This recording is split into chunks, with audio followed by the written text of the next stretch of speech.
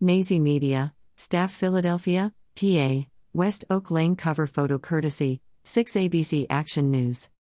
Don't forget to like and subscribe to our YouTube channel.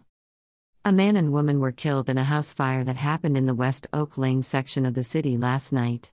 A6 ABC Action News report said the fire broke out on the 1000 block of Dorset Street and Mansfield Avenue at around 11:45 p.m. on Thursday night.